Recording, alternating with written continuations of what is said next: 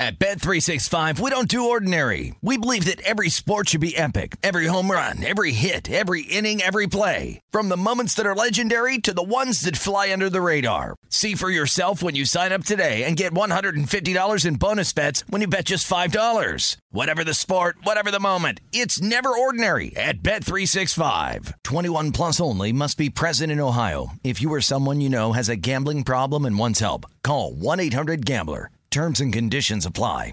If a new house is on your wish list in the next 5 years, grow your savings faster and experience your dreams with an Ohio Homebuyer Plus account from Kemba Financial Credit Union. A savings account specifically designed to save for a new home where you can earn 7% APY, a $500 matching bonus, and a $1,500 mortgage closing cost credit. Learn more at Kemba.org. Offer expires March 31st, 2025. APY equals annual percentage yield. Restrictions apply. NMLS 292230. Equal housing lender. Federally insured by NCUA. Finding the right news podcast can feel like dating. It seems promising until you start listening. When you hit play on Post Reports, you'll get fascinating conversations and sometimes a little fun, too. I'm Martine Powers. And I'm Elahe Azadi. Martine and I are the hosts of Post Reports. The show comes out every weekday from the Washington Post. You can follow and listen to Post Reports wherever you get your podcasts. It'll be a match, I promise. Countdown with Keith Olbermann is a production of iHeartRadio.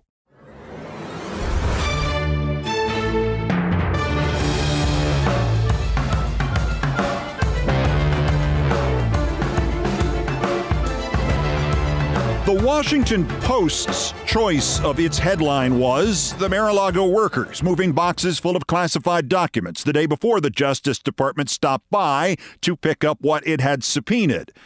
But that's not the actual headline in the Washington Post story, and the actual headline in the Washington Post story is really startling. It could be the biggest in this week-long festival of leaks, this waterfall of sources say Jack Smith is doing this, because this leak, the one the Post did not think was the headline, suggests the special counsel is going to charge Donald Trump not just with obstruction, but with espionage. Quote, prosecutors have gathered evidence indicating that Trump at times kept classified documents in his office, in a place where they were visible, and sometimes showed them to others. They have been told by more than one witness that Trump at times kept classified documents out in the open in his Florida office, where others could see them, and sometimes showed them to people, including aides and visitors, unquote. So that is literally textbook espionage. 10 years or a fine or both per count. 18 U.S. Code 793, gathering, transmitting, or losing defense information. Paragraph E, keeping classified documents is one thing, but having unauthorized possession of any document relating to the national defense and then willfully communicates, delivers, transmits, or causes to be communicated to any person not entitled to receive it, that is the point. The transmission, the communication, that is the point at which the option not to prosecute for espionage has typically ended. Now, Trump keeping classified documents in his office and showing them to people, including aides and visitors and Mar-a-Lago newlyweds and golfers and passersby and Lord knows who else, is thus way more egregious. But as I have mentioned before, it also comes with a complication. Trump has satisfactorily fuzzed up this declassification idea that he could conceivably get away with it by quoting that first part in that statute about unauthorized possession and insist, no, I granted myself authorized possession. And it's nonsensical, but stuck under the nose of the correct judge, like one he himself appointed, and the espionage stuff could disappear from the counts. The rest of what is in the Washington Post report is about the much more straightforward charges that a different part of the piece implies are clearly happening soon. And I'll get to that clearly happening soon part in a minute. The Post reports boxes were moved by Mar-a-Lago staffers under the guidance of the valet, Walt Nauta, which we knew. It's been reported for months. It's what's on the security video, some of which may have been deleted from the security video. The Post also has the colorful anecdote that Trump had a dress rehearsal for moving these boxes even before the subpoena got there. The Post has the lawyer for one of the Nauta crew saying his client was loading boxes onto an SUV a year ago next Saturday, and they've been showing video of that since literally last summer. Remember? The SUV parked next to the private jet with bankers' boxes being loaded from the car to the plane bound for Trump's golf course and cemetery in Bedminster, New Jersey, a year ago next Saturday. And don't forget at Bedminster, if your ball gets stuck in soft ground near the tee, do not reach into the ground. Do not reach into the ground at Bedminster at the first hole. What? You never saw the movie Carrie? Wandered off again, sorry. All of that stuff goes to willful retention of those documents, especially the idea of a rehearsal for hiding the boxes. And it again renders actual classified status irrelevant because obstruction of justice is still obstruction of justice. If the government has subpoenaed the documents and you say you are going to give them the documents and you say you are giving them the documents and then you say you have given them the documents, then it turns out, no, you deliberately hid some of the documents and the government does not have them. And, oh, by the way, practiced hiding them. At that point, it doesn't matter what the documents are. They don't have to be classified. They could be old scripts of the Countdown podcast. There were two other items in the Post's report that you can think about over the holiday weekend because they imply his judgment cometh and that right soon. Quote, the grand jury working on the investigation apparently has not met since May 5, after months of frenetic activity at the federal courthouse in Washington, which can only mean Smith is A, already done, or B, he's about to be done, or C, he has another grand jury elsewhere collecting some final evidence. And then there's the quote that suggests the correct answer is A, he's done. Quote, people familiar with the situation said Smith's team believes it has uncovered a handful of distinct episodes of obstructionist conduct. For that to be correct, it requires that Smith's team has everything it needs to conclude anything. If Smith's team believes it has found multiple distinct episodes of obstructionist conduct, and if Smith's team has shared this with anybody, like whoever then shared it with the Washington Post, it means they've got indictments ready. I know, MDS, Mueller derangement syndrome. I know.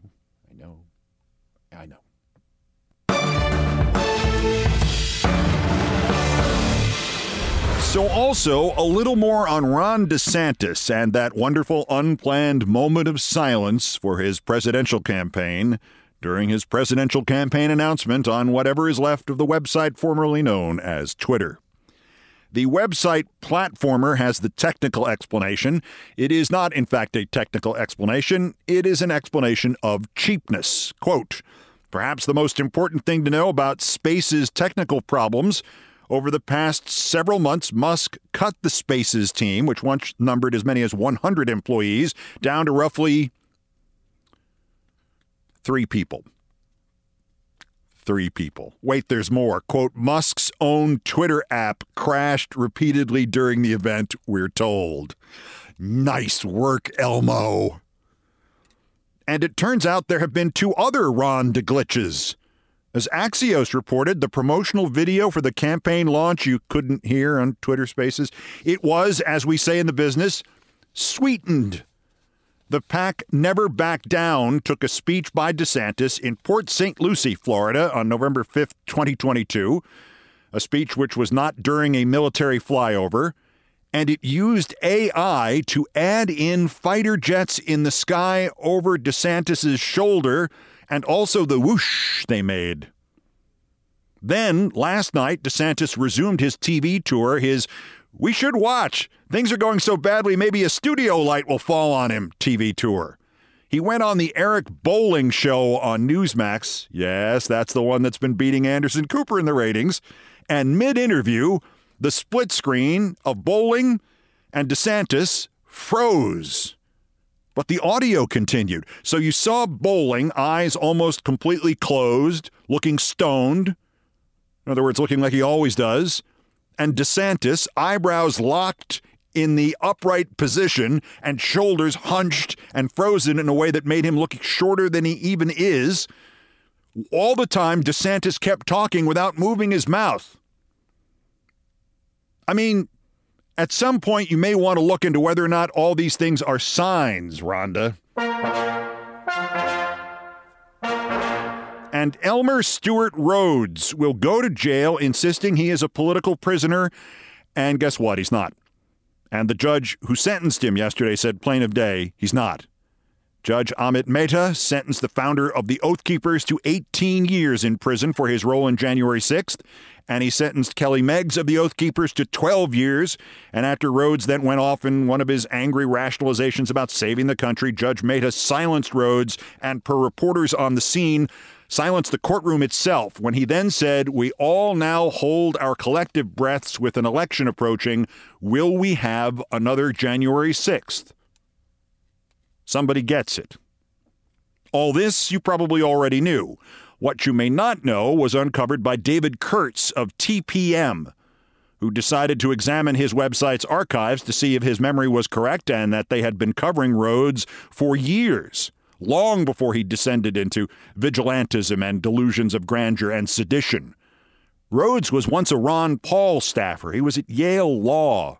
He started the Oath Keepers in 2009, and within months, literally on February 19th, 2010, in a suit and a tie, and before he allegedly lost an eye after dropping his gun while he was serving as a gun safety instructor, he got his first national exposure. The first national television hit for Stewart Rhodes, his first step down the public path to 18 years in prison for sedition. And who platformed him first? Where was Stewart Rhodes' first national TV Oath Keepers interview? It was on Fox News with Bill O'Reilly.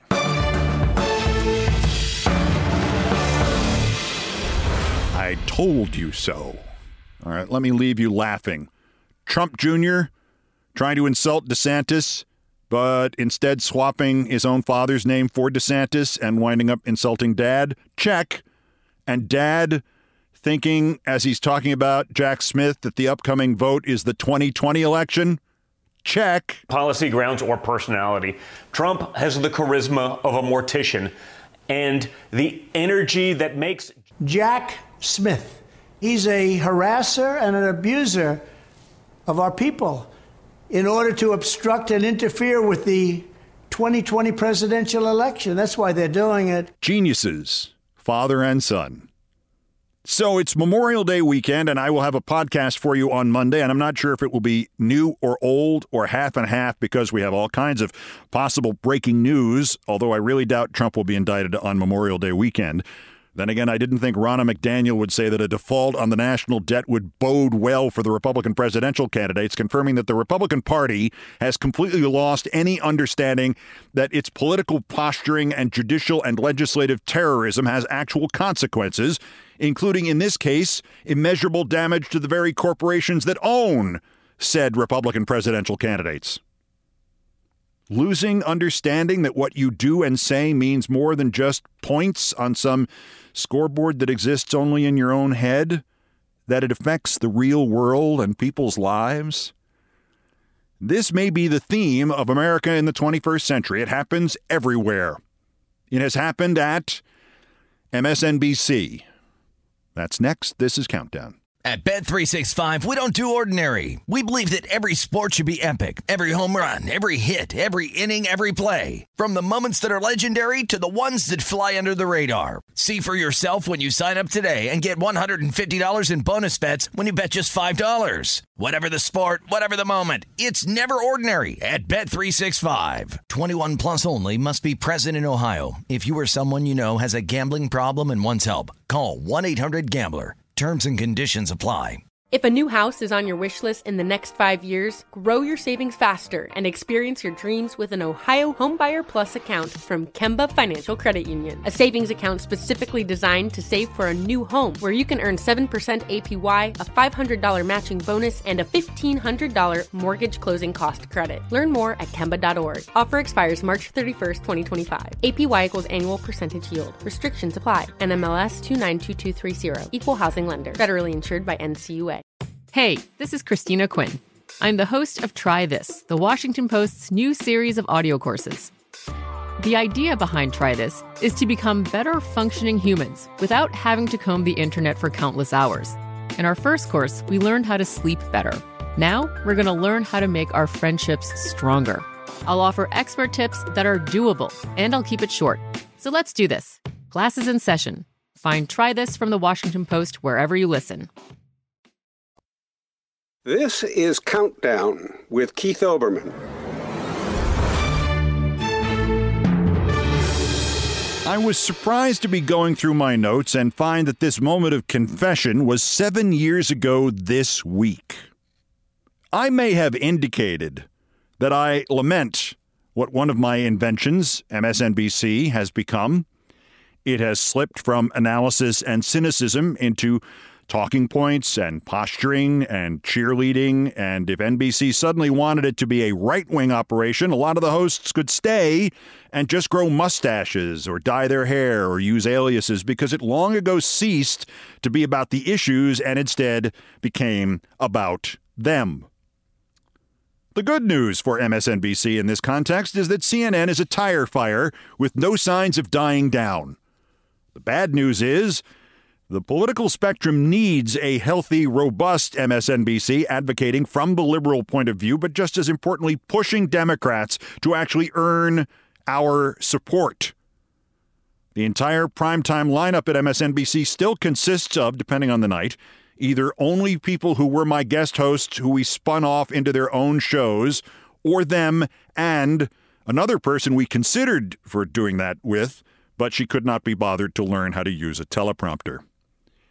Most of them turned out, personally, sadly, to have been false friends and mercilessly ambitious and brutal.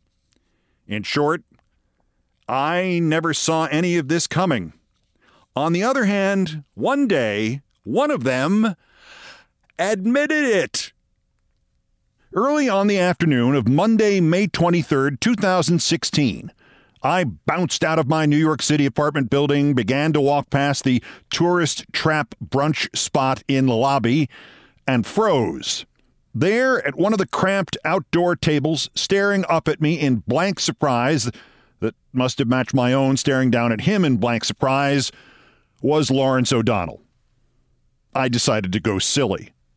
"Hey, get out of my house." He laughed. I laughed. It didn't seem forced.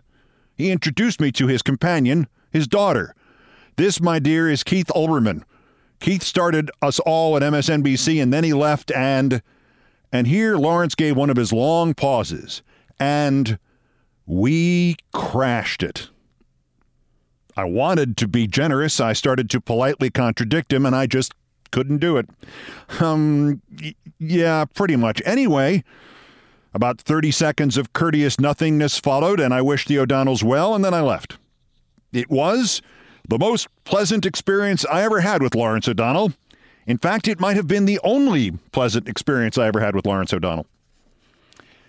After I finally convinced and bullied and blackmailed MSNBC management into letting Rachel Maddow become the regular guest host for my show, and she aced it, and then rightly got her own show, and she aced that, and became a star, I went looking for a new guest host. My first idea was a frequent guest we had named Chris Hayes. I didn't get far. Management had its own idea, and my input was not required. They wanted former Vermont governor and Democratic presidential hopeful Howard Dean. And Howard is a really smart guy and great on TV, but Howard had a bit of a teleprompter problem. One of my producers swears that Howard once read, "Good evening, I'm Howard. Dean, former governor of Vermont, this is Countdown." I do know whatever he did on the air, it was bad enough that one week when I was off and at the Baseball Hall of Fame in Cooperstown, New York, and a baseball news story broke and he was filling in for me, my producers called me there and asked me to come on from the streets of Cooperstown and be a guest on my own show just to help Howard Dean out. Anyway, their next idea was a guy who had been kicking around MSNBC since its founding in 1996. Lawrence O'Donnell was one of the original MSNBC friends. The MSNBC friends. Political pundits who sat on clear stools at a clear table or in a set designed to look like a booth at a coffee shop. No, I'm not making this up. Among the friends were Ann Coulter and Laura Ingraham, if you can believe it. Once or twice an hour, the rather CNN-like all-news coverage on MSNBC in its first couple of years would pause, and three or more of these friends would appear, chew over the MSNBC headlines, and then disappear. Lawrence O'Donnell was one of the friends. It was as bad as it sounds.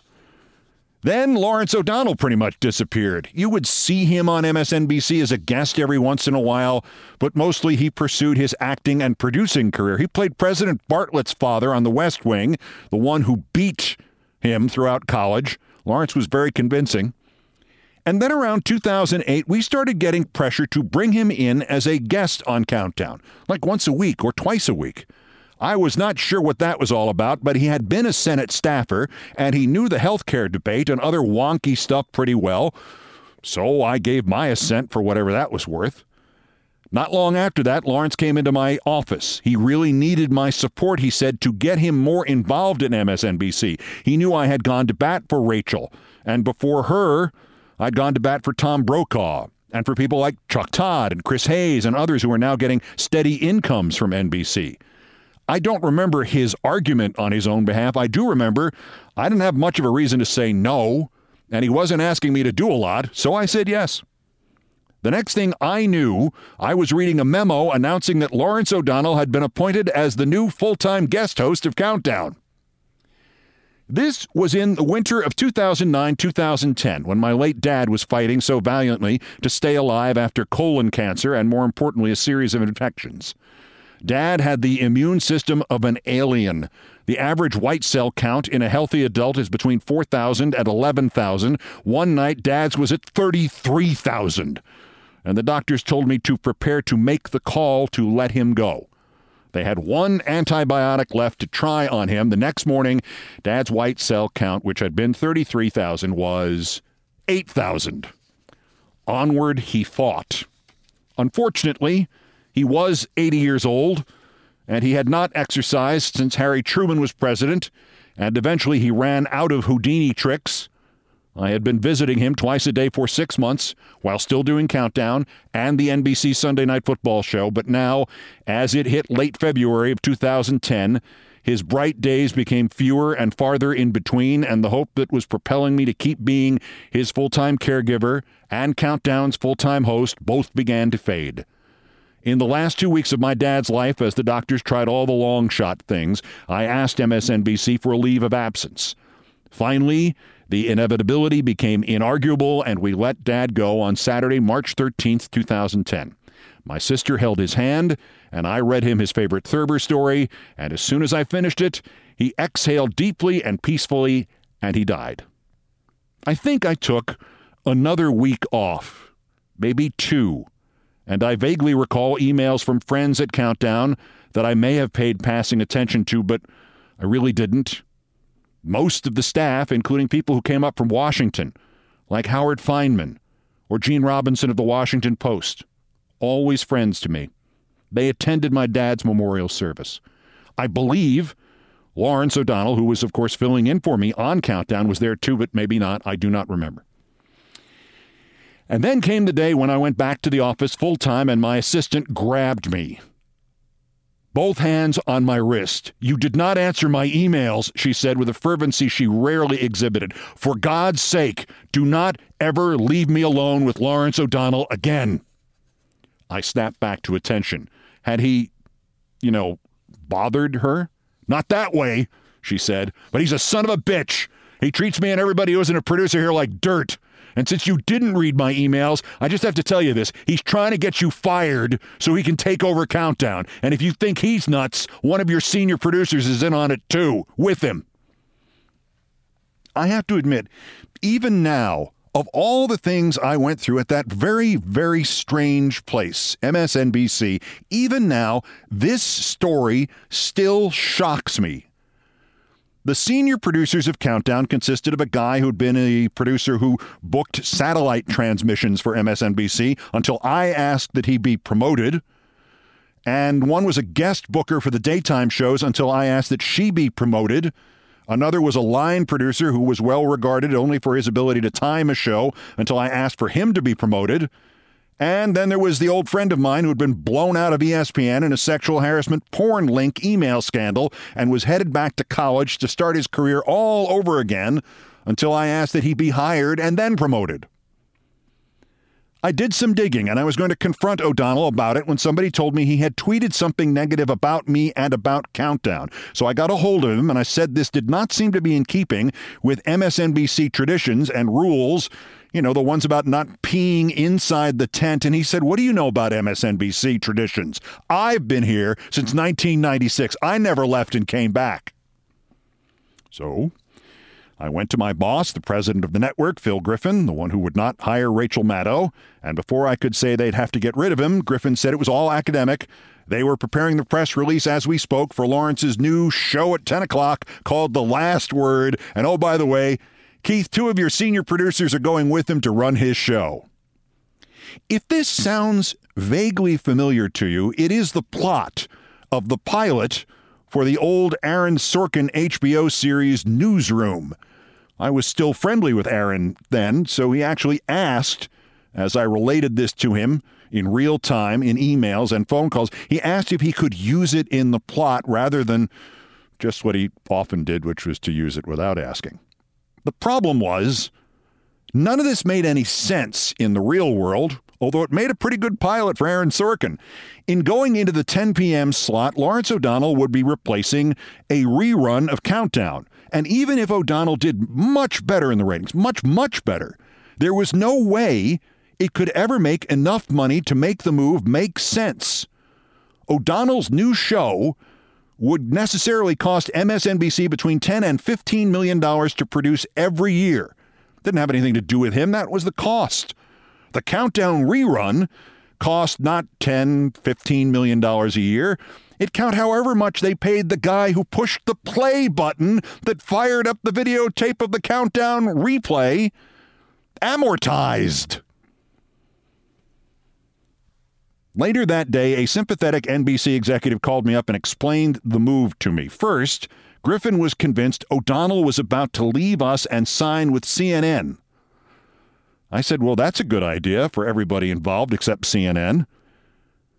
Turned out CNN had not even talked to him, but Griffin did not know that. More importantly, Comcast had already finalized its agreement to buy NBC effective the following January. And as part of the deal, they were entitled to review what all the executives in the company had done, and they had already looked at MSNBC President Phil Griffin and discovered he had never done anything. In panic, Griffin told colleagues he had to launch a new show of his own immediately. This is the series Aaron Sorkin should have made.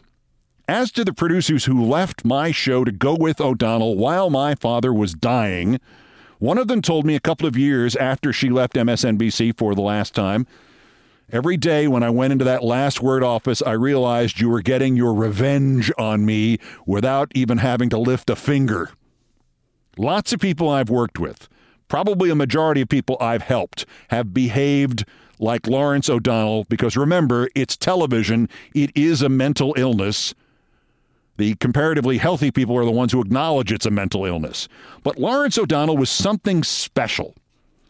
A year before my dad died, almost to the day, in fact, I was in Los Angeles appearing on Bill Maher's show.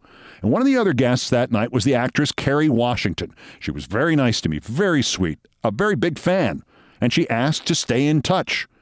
Sure enough, after my father died, after the memorial, after I was back at work, I had to go to his house for the first time since he had passed away. It was about as much fun as it sounds. In the car on the way back into New York City, the solemnity of it. Both my parents died within 11 months of each other. It really hit me for some reason for the first time full force. And I was about to lose it when the car approached a billboard overlooking the West Side Highway in New York City. And whose big smiling face was on the ad on that billboard? Kerry Washington. And it flashed me right back to her kindness in L.A., and it helped me overcome this bump in my morning. So I wanted to drop her a note. Nothing big. Nothing suggestive. I wasn't hinting at asking her out. Just, you never know how you might help somebody in a time of crisis. Thanks for letting me smile. That was the whole message. I asked my assistant to figure out how to get it to her, and that was the end of it. Except, a week later, the fact that I wrote her a note wound up in a column written by Ann Coulter. I was astonished. How? Why? Ann Coulter? It was her usual, the brain doesn't quite work right kind of stuff. She implied I was hitting on Kerry Washington and said how stupid I had to be to not realize she was involved with somebody, and on and on and on. No mention of my father's passing or the Mars show or the billboard or her smiling face.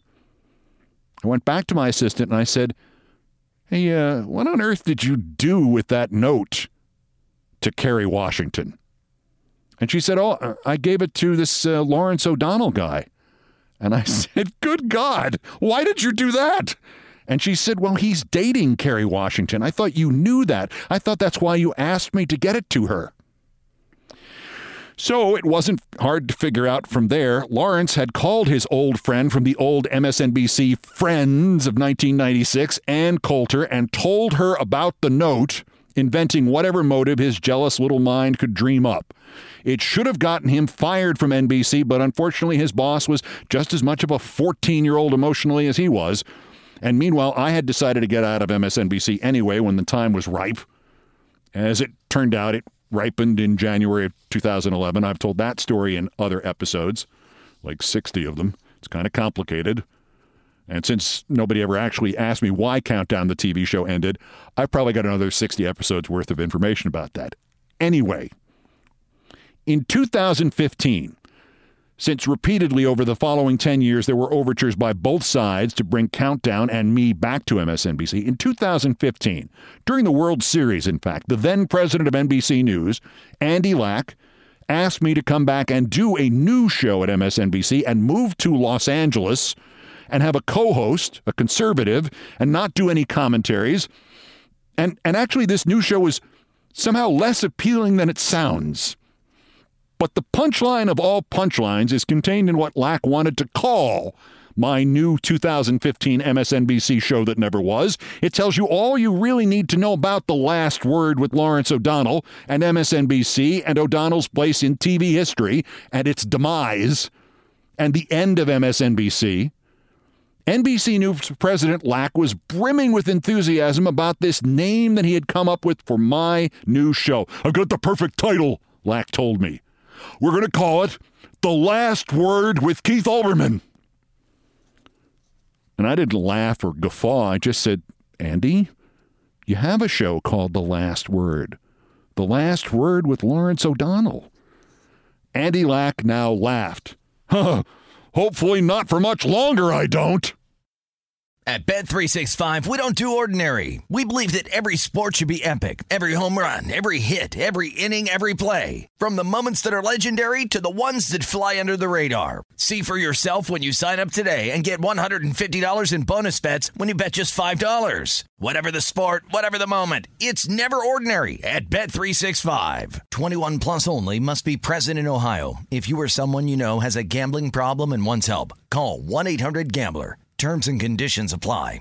If a new house is on your wish list in the next 5 years, grow your savings faster and experience your dreams with an Ohio Homebuyer Plus account from Kemba Financial Credit Union. A savings account specifically designed to save for a new home where you can earn 7% APY, a $500 matching bonus, and a $1,500 mortgage closing cost credit. Learn more at Kemba.org. Offer expires March 31st, 2025. APY equals annual percentage yield. Restrictions apply. NMLS 292230. Equal housing lender. Federally insured by NCUA.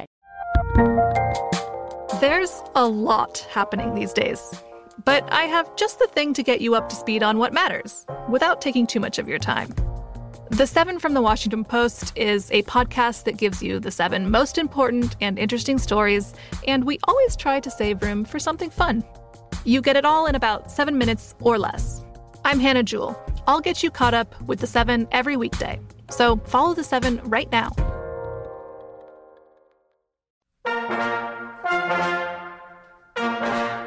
Still ahead on Countdown Fridays with Thurber and my father's favorite Thurber story of many favorites. It's the one he liked best. First, in each edition of Countdown, we feature a dog in need. You can help. Every dog has its day. Sam warms up from shy to friendly to silently resting her head in your lap. She's 47 pounds, mixed breed, a golden brown, 2 years old, and she was dumped at the kill shelter in New York by her humans after some kind of altercation, they said, with her sister. Nobody knows what happened, but it was Sam who wound up with bite marks. And with that kind of history, even if it was all made up, the New York Pound will kill her sooner rather than later. She can be adopted by almost anybody on the East Coast. She's ready to go. Or you can pledge to make a donation to help a rescue pull her. If she does not make it out, you're under no obligation. If she does, we'll let you know how to fulfill your pledge. Look for Sam, photos and video of her on my Twitter feeds. I thank you, and Sam thanks you.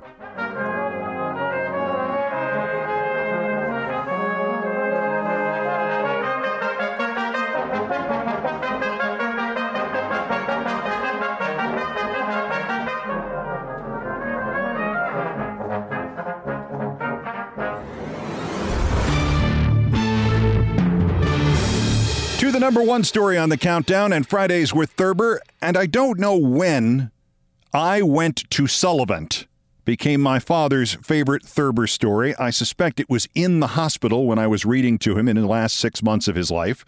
I know I read it to him at least half a dozen times, the first 5 by his request. The last time, he did not request it. In fact, and this is the most perverse kind of compliment I think any writer has ever received, I read this story to him. It was the last thing that I read to him. In fact, it was the last thing he did on earth, was to listen to this story in a state of semi-consciousness. He waited till the end of it. He took one deep, satisfied breath, and he died. I don't recommend this, but I think it does speak to the quality of the writing. I Went to Sullivan by James Thurber. I was reminded the other morning, by what I don't remember, and it doesn't matter, of a crisp September morning last year when I went to the Grand Central to see a little boy of 10 get excitedly on a special coach that was to take him to a boys' school somewhere north of Boston. He had never been away to school before. The coach was squirming with youngsters. You could tell after a while the novitiates, shining and tremulous and a little awed, from the more aloof boys who had been away to school before. But they were very much alike at first glance. There was, for me, in case you thought I was leading up to that, no sharp feeling of old lost years in the tense atmosphere of that coach, because I never went away to a private school when I was a little boy. I went to Sullivan School in Columbus. I thought about it as I walked back to my hotel. Sullivan was an ordinary public school, and yet it was not like any other I have ever known of. In seeking an adjective to describe the Sullivan School of my years, 1900 and 1908, I can only think of tough. Sullivan School was tough. The boys of Sullivan came mostly from the region around Central Market, a poorish district with many families of the laboring class. The school district also included a number of homes of the upper classes because at the turn of the century, one or two old residential streets still lingered near the shouting and rumbling of the market, reluctant to surrender their fine old houses to the encroaching rabble of commerce and become, as alas they now have, more vulgar business streets. I remember always, first of all, the Sullivant baseball team. Most grammar school baseball teams are made up of boys in the 7th and 8th grades, or they were in my day. But with Sullivant, it was different. Several of its best players were in the 4th grade, known to the teachers of the school as the terrible 4th. In that grade, you first encountered fractions and long division, and many pupils lodged there for years, like logs in a brook. Some of the more able baseball players had been in the 4th grade for 7 or 8 years. Then, too, there were a number of boys who had not been in the class past the normal time, but were nevertheless deep into their teens. They had avoided starting to school by eluding the truant officer until they were ready to go into long pants, but he always got them in the end. 1 or 2 of these 4th graders were 17 or 18 years old, but the dean of the squad was a tall, husky young man of 22 who was in the 5th grade. The teachers of the 3rd and 4th had got tired of having him around as the years rolled along and had pushed him on. His name was Dana Waney, and he had a mustache. Don't ask me why his parents allowed him to stay in school so long. There were many mysteries at Sullivant that were never cleared up. All I know is why he kept on in school and didn't go to work. He liked playing on the baseball team, and he had a pretty easy time in class because the teachers had given up asking him any questions at all years before. The story was that he had answered but one question in the 17 years he had been going to classes at Sullivant, and that was, what is one use of the comma? The commie, said Dana, embarrassedly unsnarling his long legs from beneath a desk much too low for him, is used to shoot marbles with. Commies was our word for those cheap 10% marbles, in case it wasn't yours.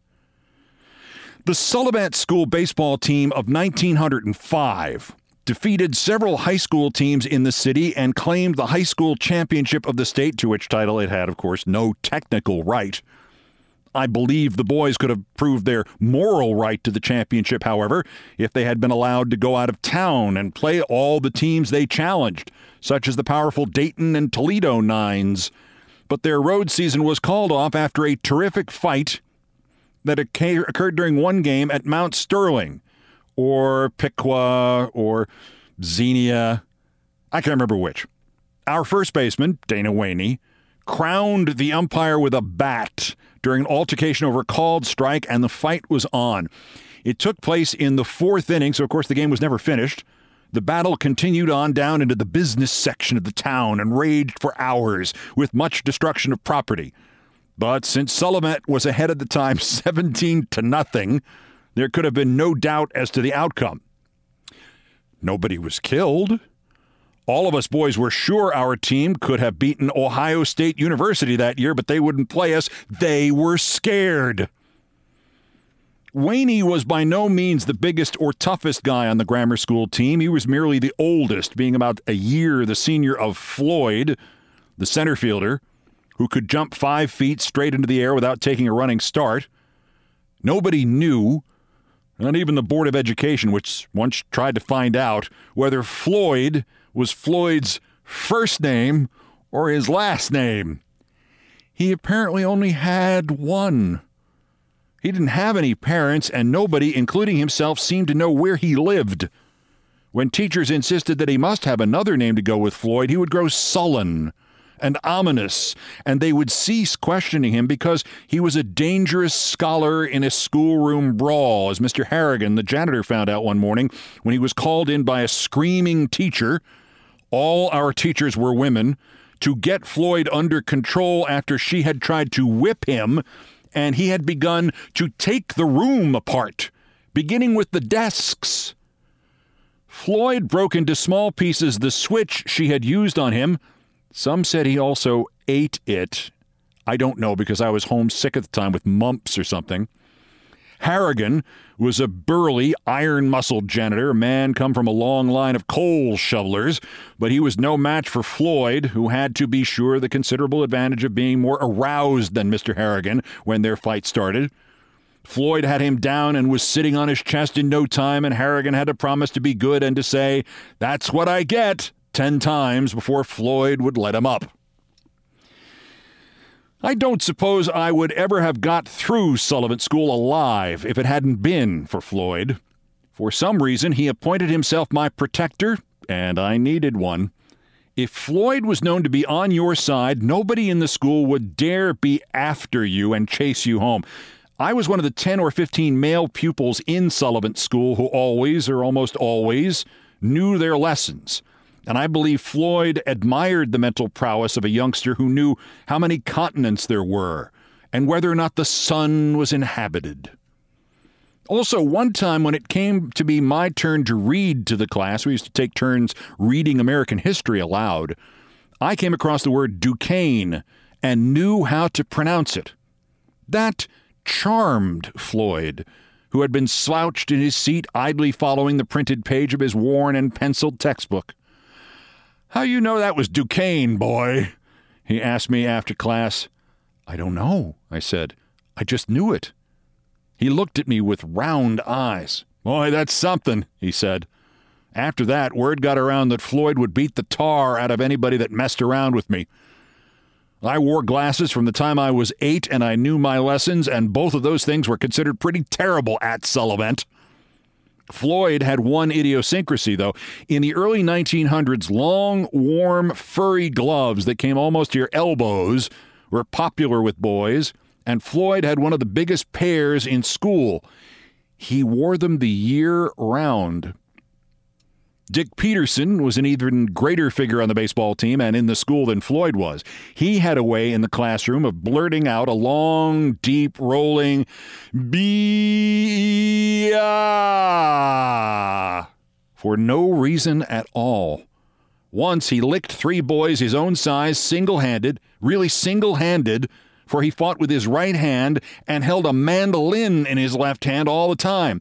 It came out uninjured. Dick and Floyd never met in mortal combat, so nobody ever knew which one could beat, and the scholars were about evenly divided in their opinions. Many a fight started among them after school when the argument came up.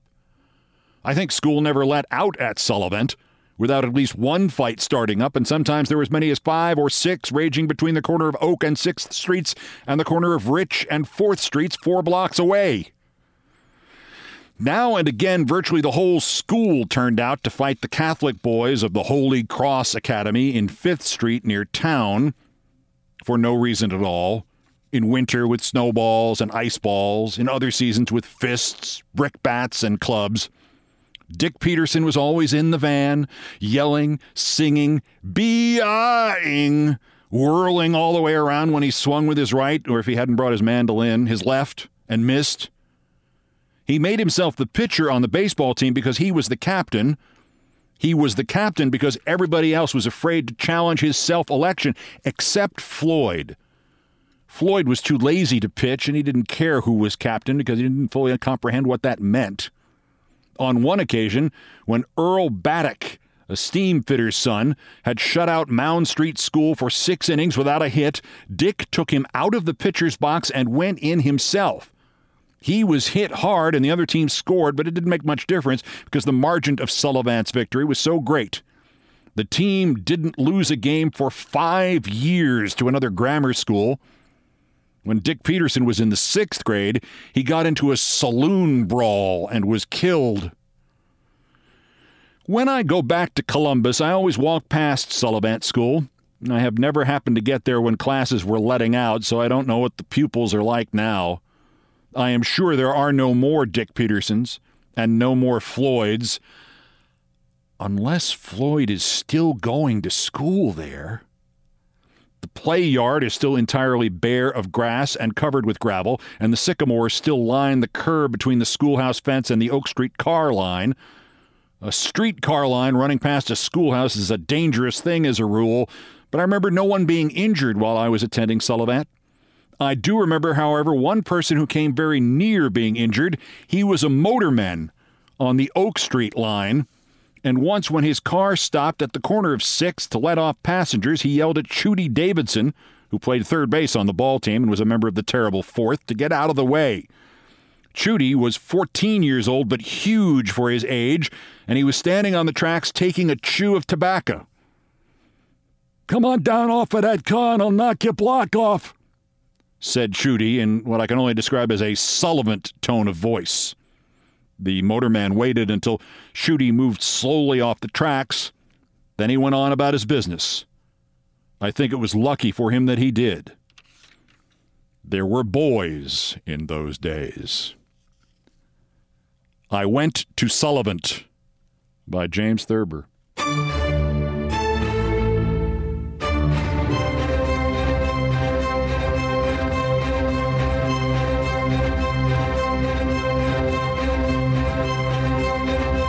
I've done all the damage I can do here. Here are the credits. Most of the music was arranged, produced, and performed by Brian Ray and John Philip Chanel, who are the Countdown musical directors. All orchestration and keyboards by John Philip Chanel, guitars, bass, and drums by Brian Ray, and it was produced by TKO Brothers. Other Beethoven selections have been arranged and performed by the group No Horns Allowed. Sports music is the Olbermann theme from ESPN2, and it was written by Mitch Warren Davis, courtesy of ESPN Inc. Musical comments from Nancy Faust, the best baseball stadium organist ever. Our announcer was my friend John Dean, and everything else was, as usual, pretty much my fault. So that's Countdown for this, the 871st day since Donald Trump's first attempted coup against the democratically elected government of the United States. Do not forget to keep arresting him while we still can. The next scheduled countdown is Monday, Memorial Day. As I said, might be a full encore performance. Might be headlines in an encore. I don't know. If I've got something. You download it. If you've heard it before, don't listen anymore. I won't take it personal. Till then, I'm Keith Olbermann. Good morning, good afternoon, good night, and good luck. Trump has the charisma of a mortician. Countdown with Keith Olbermann is a production of iHeartRadio. For more podcasts from iHeartRadio, visit the iHeartRadio app, Apple Podcasts, or wherever you get your podcasts. At Bet365, we don't do ordinary. We believe that every sport should be epic. Every home run, every hit, every inning, every play. From the moments that are legendary to the ones that fly under the radar. See for yourself when you sign up today and get $150 in bonus bets when you bet just $5. Whatever the sport, whatever the moment, it's never ordinary at Bet365. 21 plus only. Must be present in Ohio. If you or someone you know has a gambling problem and wants help, call 1-800-GAMBLER. Terms and conditions apply. If a new house is on your wish list in the next 5 years, grow your savings faster and experience your dreams with an Ohio Homebuyer Plus account from Kemba Financial Credit Union. A savings account specifically designed to save for a new home where you can earn 7% APY, a $500 matching bonus, and a $1,500 mortgage closing cost credit. Learn more at Kemba.org. Offer expires March 31st, 2025. APY equals annual percentage yield. Restrictions apply. NMLS 292230. Equal housing lender. Federally insured by NCUA. From BBC Radio 4, Britain's biggest paranormal podcast is going on a road trip. I thought in that moment, oh my God, we've summoned something from this board. This is Uncanny USA. He says, somebody's in the house, and I screamed. Listen to Uncanny USA wherever you get your BBC podcasts, if you dare.